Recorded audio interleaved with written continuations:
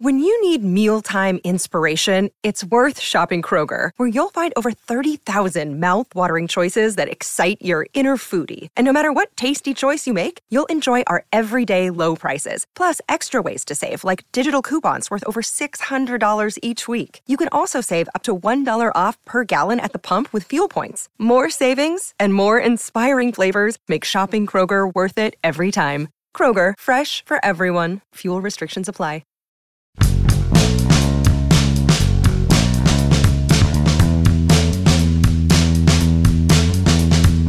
Oh, positives?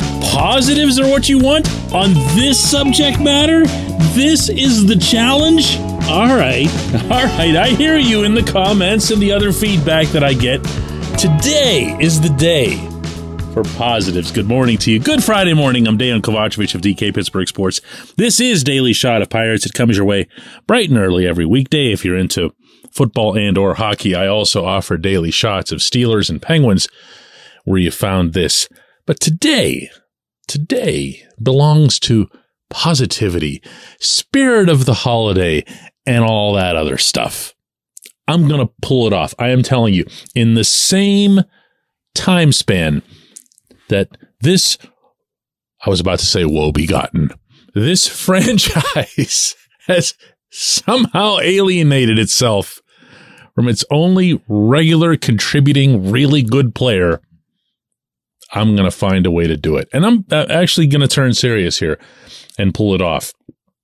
Because one of the things that needs to be stressed here is that none of us, I'm guessing, myself for sure, would be anywhere near as critical of Ben Cherington in particular if he hadn't already assembled something worth supporting. Is that a fair thing to say? Put it this way. Let's say there were no players here. Let's say there were no prospects. Would you care if anything was being done toward fortifying the 2023 roster? Nope. Not at all. You'd be calling for his head. I know I would. But that hasn't happened. And the reason that hasn't happened is that he's done a pretty decent job. Not great, probably not even very good, but pretty decent, I think, is a fair descriptor of assembling enough young talent that we can be looking at Quinn Priester and Mike Burrows from a pitching standpoint, Nick Gonzalez, Andy Rodriguez, Henry Davis from the position player standpoint, all in Indianapolis this coming spring. That's a pretty nice handful of prospects.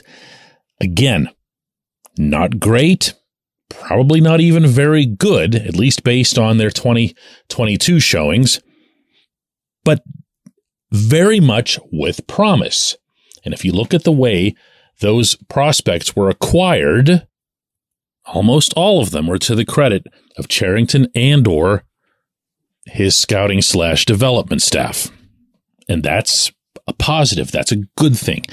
The main reason that Cherington was hired was to make sure that there would be a constant and quality collection of youth moving through the pipeline and getting to Pittsburgh.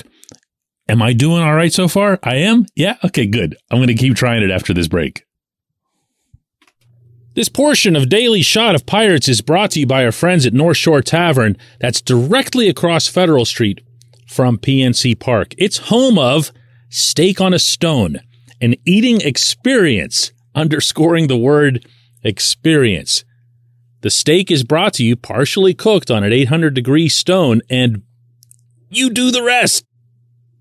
It's a ton of fun, it's a great meal, and it's a baseball atmosphere like no other in Pittsburgh. North Shore Tavern, right across Federal Street from PNC Park. I can also point to other successes at the major league level. Really. No joke, no sarcasm, there's no punchline coming here. The main one is O'Neal Cruz. And yes, I understand that not all of these players will have been acquired by Cherington. Priester wasn't acquired by Cherington. Cruz wasn't acquired by Cherington. Cruz was the product of an outstanding trade by Neil Huntington. And yes, I managed to say that in the same sentence as well, that sent Tony Watson out to the West Coast and brought Cruz back. It's exactly the type of prospect that Huntington should have been seeking all along, but it's also the type of prospect that Cherington promised to be pursuing above and all else when it came to affixing his priorities. He wanted to have ceiling guys. He wanted to have guys who could top out really high, even if they weren't as safe as other prospects, even if they weren't going to be, the Colin Moran types who were never going to embarrass you. Colin was always going to go out and get a good effort. Every once in a while, he'd put one over the fence and you'd say, all right, yeah, but he was never going to be much more than what we actually saw with our own eyes in Pittsburgh. And those were the kinds of deals that ended up undoing Huntington. Cherington has, for the most part, been more in line with the Huntington trade for Cruz with his acquisitions.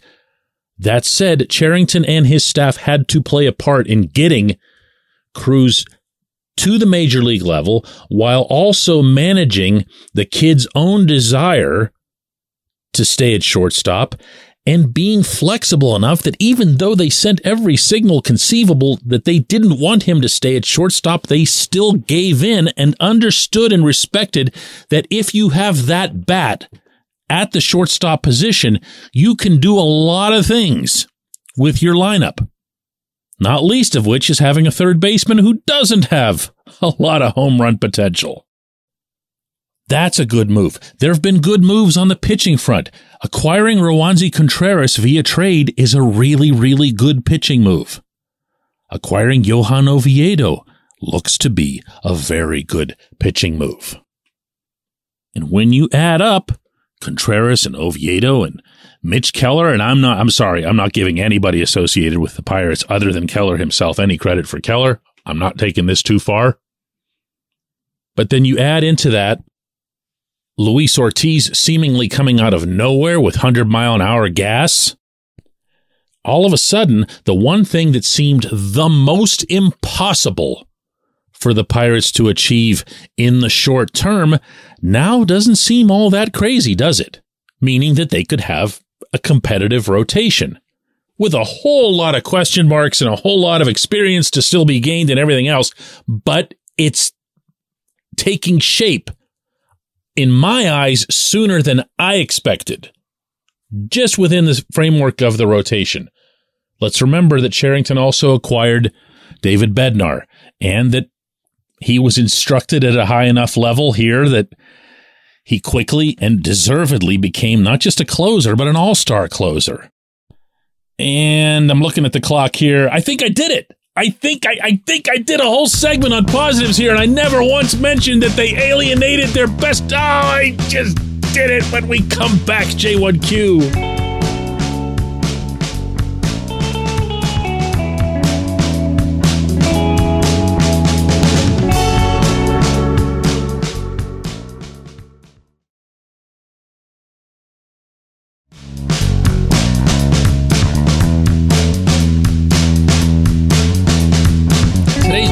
Comes from Benny, who says, considering that next season is most definitely a punt for the Pirates, is there any chance that there will be hope for the next few seasons, or will they continue to punt until a miracle happens?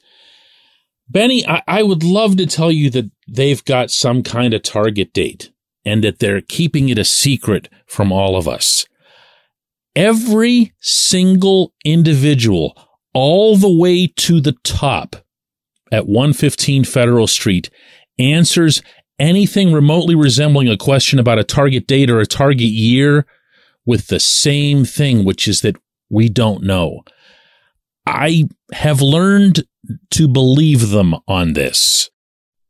Maybe that's from the cynical standpoint, meaning that they would perpetually be kicking the can down the road to preserve their own jobs, et cetera, like we started to see with Huntington and Kyle Stark and all that gang.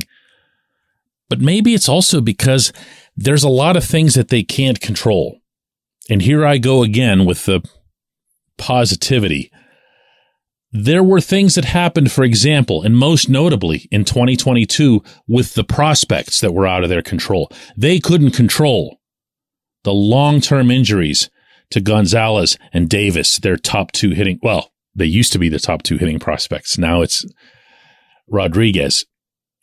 But they couldn't control that. They couldn't control that Quinn Priester couldn't really get going on the mound until midway through the summer. So if we're talking about guys like those five, if we're talking about the next tier, something were to occur, that's why sports people in general don't like giving timetables, especially longer term timetables. But I don't feel like the Pirates are lying on this one. I just don't hear from them that there is any such thing. Now, do they have to punt in 2023 to revisit that subject for a billionth time? Heck no. And finally, maybe because of the Reynolds spat, you're starting to hear Cherington and others in the organization acknowledging that it is time. I looked like the fool for 3 or 4 months being the only one to say it. Now they're saying it. So does their saying it accelerate the timetable as kind of a, self-fulfilling prophecy? Maybe, but I don't think so. I think it's just verbiage. Until you see moves that look different, like moves from the past, then they're just doing the same thing. Oh, and by the way, spending roughly the same amount of money. Oh, and by the way, still prioritizing Super 2 over having players come up, get experience in the majors, and maybe even make the team in Pittsburgh a little bit better, or a lot better. Until we see those things happen, and I mean happen en masse, I'm not going to believe any of their non-punting declarations. So yes, they're punting next year. How much longer? The way this sort of thing tends to work, and the way it kind of did with the Huntington/Stark situation, is that people have to start feeling like their time is running out. They have to start feeling heat. And this is where I get to the real reasons why Bob Nutting is not a good owner. It's not just the payroll. In fact, I don't even put payroll as number one on his list of owner shortcomings. To me, it's always been about accountability. And then from there, over delegation, excessively trusting the people under him. He's hilariously, to me, accused of being over involved. He's not an absentee owner, as some people paint him out to be, which is completely wrong. But he's also not the guy that's going to step in and say, hey, why aren't we signing this guy? What are we doing here?